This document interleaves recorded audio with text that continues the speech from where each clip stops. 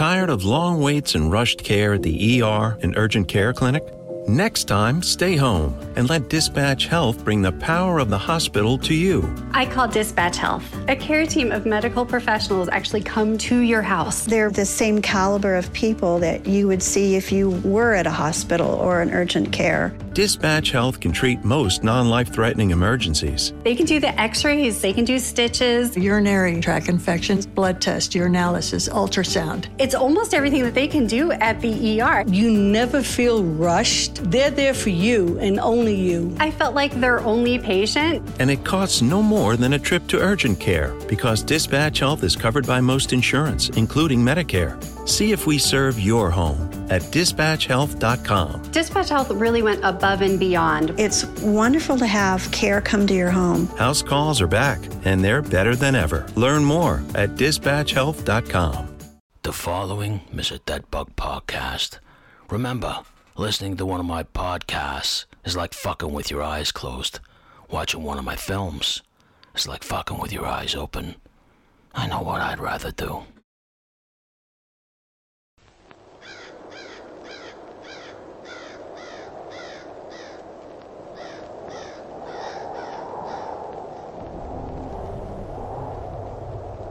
Between the summer of 1963 and the autumn of 1965, a horrific crime would culminate here on Saddleworth Moor. A crime that will repulse and shock a nation and will forever define a stretch of land just outside of Manchester, England. These were calculated, cruel, and cold-blooded murders. Because these were the most heinous of crimes.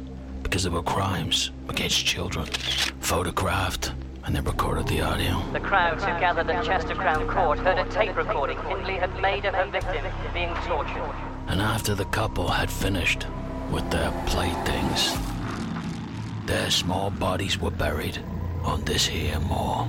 Police and volunteers dug for their victims, incredulous at the task they were being asked to perform. A truth people that have found those children.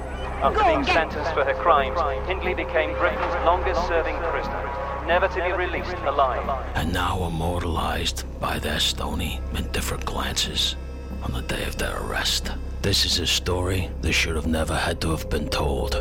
The story of the Moors murders.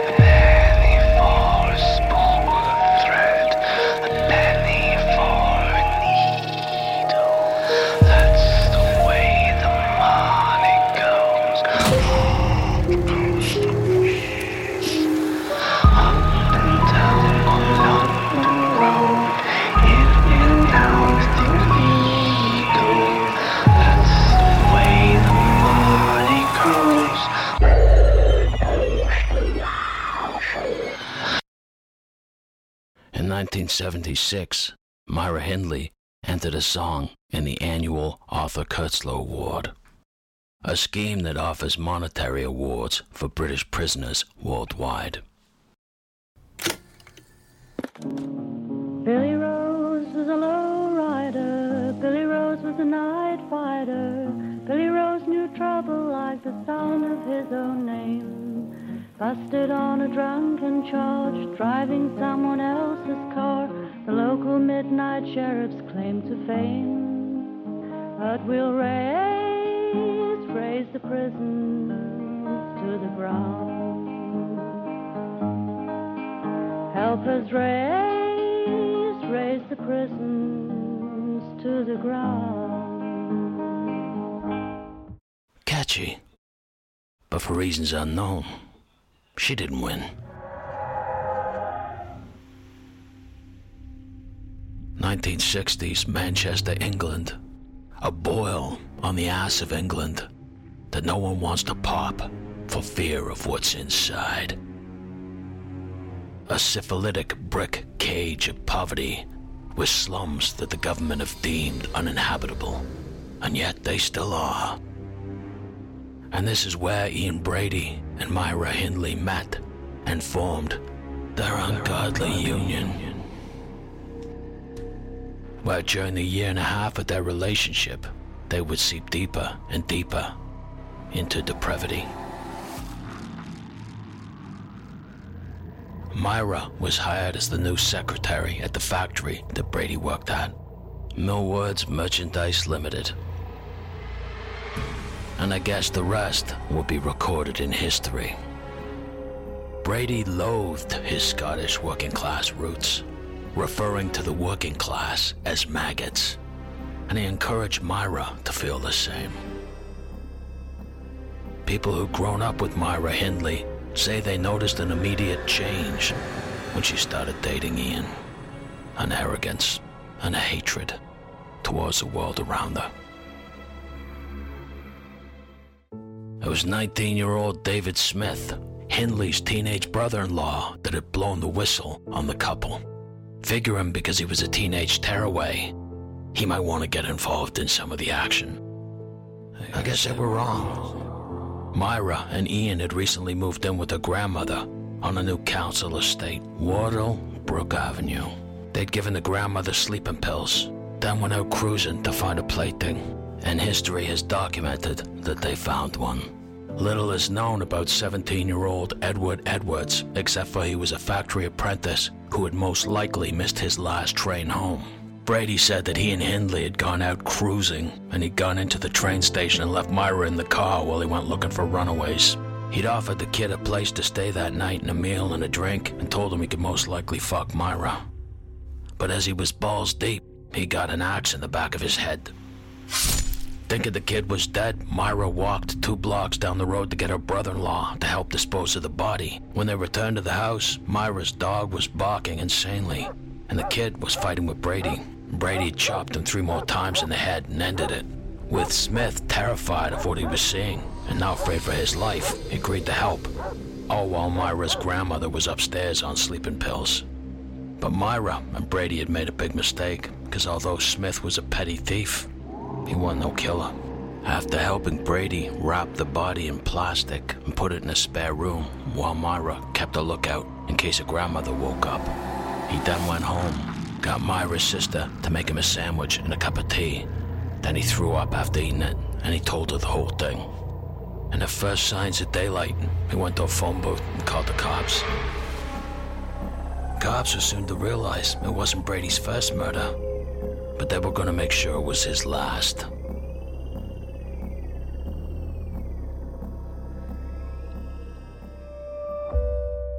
It was July 12, 1963, and pretty 16-year-old Paula Reed was going to a local dance. She thought her friends were unable to attend, so she was walking alone. Little did she know they were there to meet her and surprise her.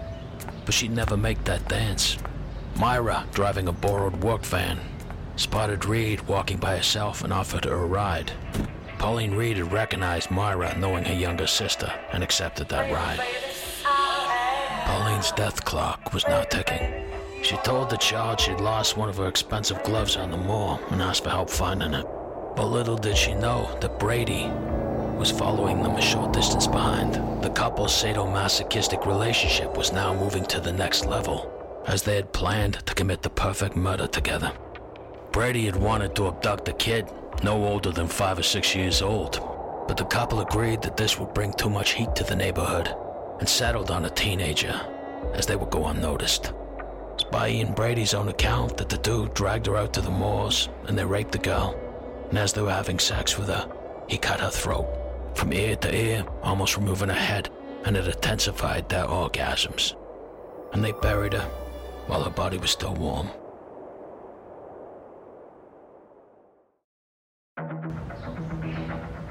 When Pauline hadn't shown up at the dance that afternoon, it was as the couple had expected. She was just considered another runaway teen, and the cops weren't interested.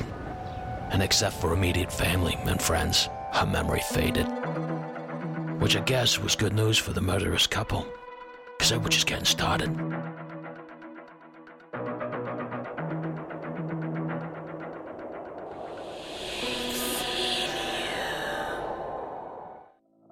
was the afternoon of November 23rd, 1963, and 12-year-old John McBride had been mooching around the house, picking on his younger brother and sister, when his mother sent him out, told him to go find something to do, work off all that youthful energy. So he started helping out in the local fruit market for some spare change. When the market closed and he was walking home, Henley spotted him and offered him a ride. And on the way back, she used the same line about her missing expensive glove on the moor. And she offered Kilbride some money if he could help her find it, saving up for a new bike that Santa couldn't afford. The offer was too good to refuse. But unfortunately, the next bike that John Kilbride would be riding would be in heaven. Because Ian Brady once again was following a short distance behind on his motorcycle. It was by Brady's account that they took the kid out into the moors, and they shared him. And they shared him good. With Brady taking the lead and ass-fucking the kid, and then slitting his throat. But he wouldn't die, so he strangled the kid as he lay there bleeding out with his own shoelaces. Brady would later remark to the cops that on the ride home, Myra told him that she could have swore she heard the kid coughing as they were filling in the hole. I guess even serial-killing scumbags make mistakes. John Kilbride was found October 21st, 1965, rotted. There were unconfirmed reports that dirt had been found in his lungs. Not much to Saddleworth Moor. I guess you could say if hell had a playground, that'd be it. The only thing that grows is cotton grass and moss. Not much else. With a biting cold wind that blows all year round, never seems to take a break. Guess it's not much of a place to live. There's certainly no place to die. Tired of long waits and rushed care at the ER and urgent care clinic? Next time, stay home and let Dispatch Health bring the power of the hospital to you. I call Dispatch Health. A care team of medical professionals actually come to your house. They're the same caliber of people that you would see if you were at a hospital or an urgent care. Dispatch Health can treat most non-life-threatening emergencies. They can do the x-rays, they can do stitches, urinary tract infections, blood test, urinalysis, ultrasound. It's almost everything that they can do at the ER. You never feel rushed. They're there for you and only you. I felt like their only patient. And it costs no more than a trip to urgent care because Dispatch Health is covered by most insurance, including Medicare. See if we serve your home at dispatchhealth.com. Dispatch Health really went above and beyond. It's wonderful to have care come to your home. House calls are back, and they're better than ever. Learn more at dispatchhealth.com. In secret prison recordings of Myra Henley, she seems more put out than a woman showing any remorse. They sat me down behind a table, and on the table was a large poster of John Kilbride, and they had this album photographs, and they said to me, will you just identify these pictures or photos or tell us if you've seen them before? And I looked, and it was a moorland scene. And I couldn't say I hadn't because I was standing on a rock, and I said, yes. And then they turned over the page, and it was horrendous. It was a picture, a photograph, just after they'd unearthed the body of John Kilbride. And I turned my head away, and I said, I'm not those. Please close that door. When the police got the train station team back to the mortuary and threw him on the cutting board, I guess I wasn't thinking much of it. Man comes home from work, catches another man balls deep in his lady, picks up an axe near the fireplace, sticks it in the back of his head. Nothing that any other man wouldn't do, or at least a real man. Just another Wednesday night in Manchester.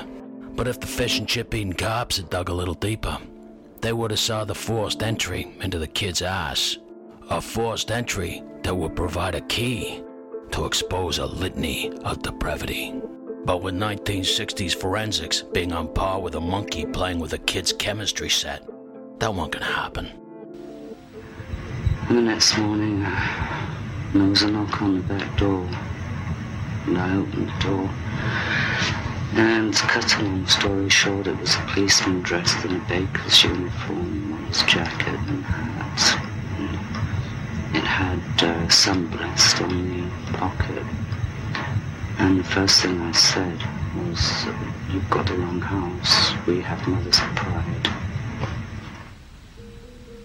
When police entered the house, they discovered the body of Edward Evans, wrapped up like a ham and cheese sandwich in the spare bedroom. They arrested Brady immediately, but they made a fatal error not arresting Hindley as well. Although they questioned both of them, neither of them said a word, and over the next 3 days, Hindley started destroying evidence, most of which had been hidden at their workplace. But nevertheless, over those next 3 days, cops tore apart the house where they found mementos from the other crimes, including in the spine of a Bible, a ticket receipt to luggage stored at a nearby train station, and in the suitcase was an audio tape of a little girl being raped with pictures to go with it. And on the audio tape, they heard Brady and Hindley. So it was on the 4th day, at 6:30 in the morning, she was arrested. It was within 10 days of her arrest, using photographs retrieved from her grandmother's loft, they were able to find the location and retrieve the bodies of both 10-year-old Leslie Ann Downey and 17-year-old Edward Evans.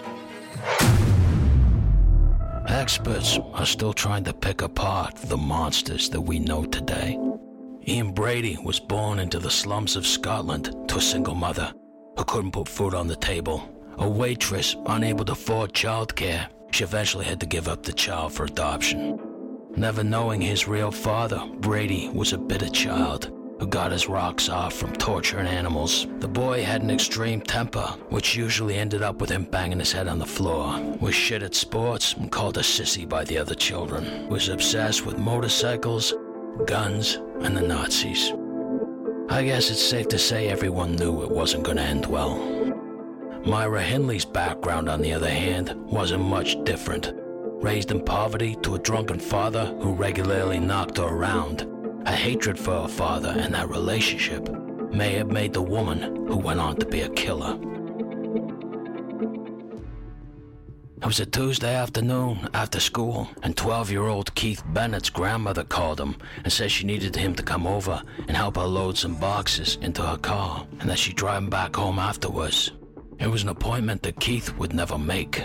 Hindley, once again driving the van that Ian had borrowed from work, picked up the kid and offered him a ride, and then said she needed help finding a glove. Little did the kid know that Brady was hiding in the back.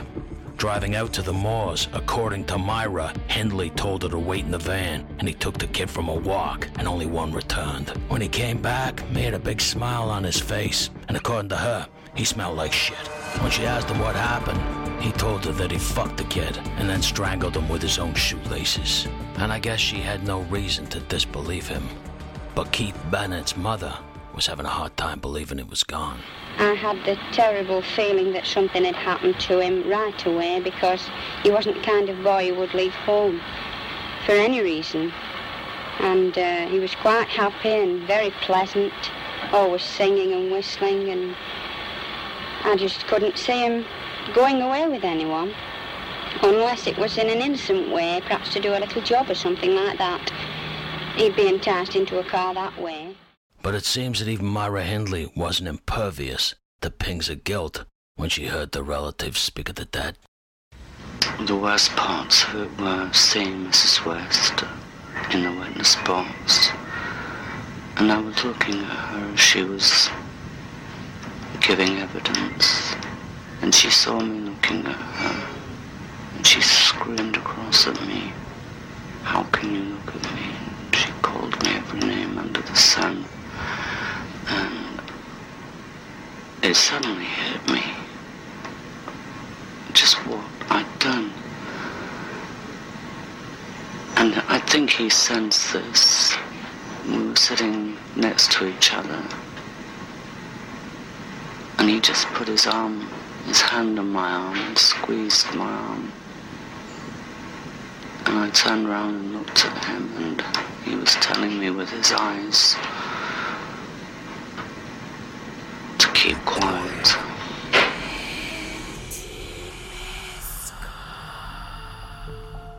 For 10-year-old Leslie Ann Downey, Christmas had been good. She'd received everything she wanted, including a Chatty Cathy doll, as well as money from both of her grandparents. Money that she was dying to spend. And Leslie Ann wanted to go to the fair that was in town, and it was only there on the 29th of December, but her parents told her no, because she had no one to go with. But being strong-willed, Leslie Ann said she was going with or without their permission. So they finally gave in and agreed to let the child go. And that was the last time they saw their sweet angel alive. Ian and Myra couldn't believe their luck when they saw the pretty young girl alone. It was Christmas come late, so they followed her for a bit. Then they circled around and pretended to drop their bags in front of the child, asking her if she could help them bring them to the car. And of course, Leslie said yes. Sweet, trusting. She didn't know anything different. And besides, she'd always been taught by her parents to be polite. And her mother would recall that to the journalists. Leave notes of it been found in Leslie. I still had hope that she was alive, because I didn't think anyone had harmed her, you know. Yeah. Because she wasn't a child that would cheek anybody to be harmed.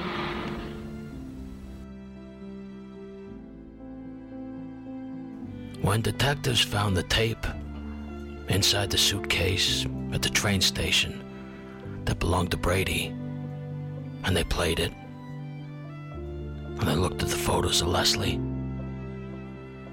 they wept, because it seemed inconceivable to them that not only would someone hurt a child, but they would record it and take pictures as she was raped, tortured, and finally murdered.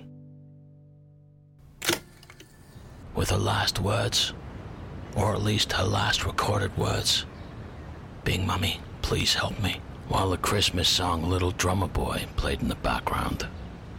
I'm finding it very, very difficult to do this Leslie Ann Downey thing. I think I'll have to be as brief as possible. There was that tape, which isn't what people think it is, but it's bad enough, and I just hurt so much to think that I could have been such a cruel bastard. There was a 16-minute audio tape where the voices of Brady and Hindley can clearly be heard ordering Leslie Ann Downey to undress, and then having sex with her, and the sound of her being strangled convinced the judge of the couple's guilt. It was at the time that the Moores murders were held up as an example of the consequences of the moral decay of Great Britain. Historical analysts believe that it was the end of an era of innocence in the country, where people believed that children were able to go out unsupervised. The murders were the start of modern-day tabloid journalism in Great Britain. Ian Brady and Myra Hindley were given life sentences. Brady was given 3 life sentences, and Hindley 2, where they were told that they would die in prison. The death sentence had been abolished in the United Kingdom only 4 months before the start of their trial. Many believed that Myra's brother-in-law, David Smith, was in on the murders. And there was a campaign of hate aimed at Smith and Myra's sister after the trial. The duration of their imprisonment is now entirely at the discretion of the Home Secretary. The Home Office said tonight that a life sentence means just what it says. The funerals for the children eventually found were well attended, accompanied by a large outpouring of public grief. I guess because everybody knew it could have been one of their children.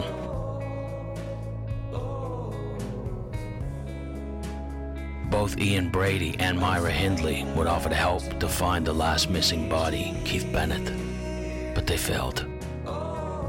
The expansive, barren landscape would be like looking for a needle in a haystack. Keith Bennett's mother would spend the rest of her life looking for her son, often going to the mall herself with a shovel. She died in 2012. Police say the tape of Leslie Ann Downey will never be heard and is locked away. Myra Hindley died in prison in November 2002 from respiratory failure. Ian Brady died in a mental institution in 2017 of obstructive pulmonary disease.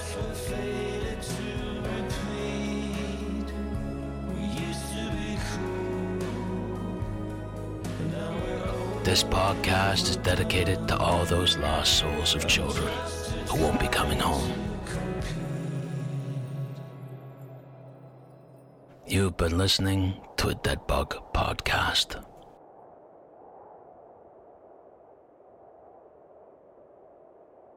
Dead Bug says no more.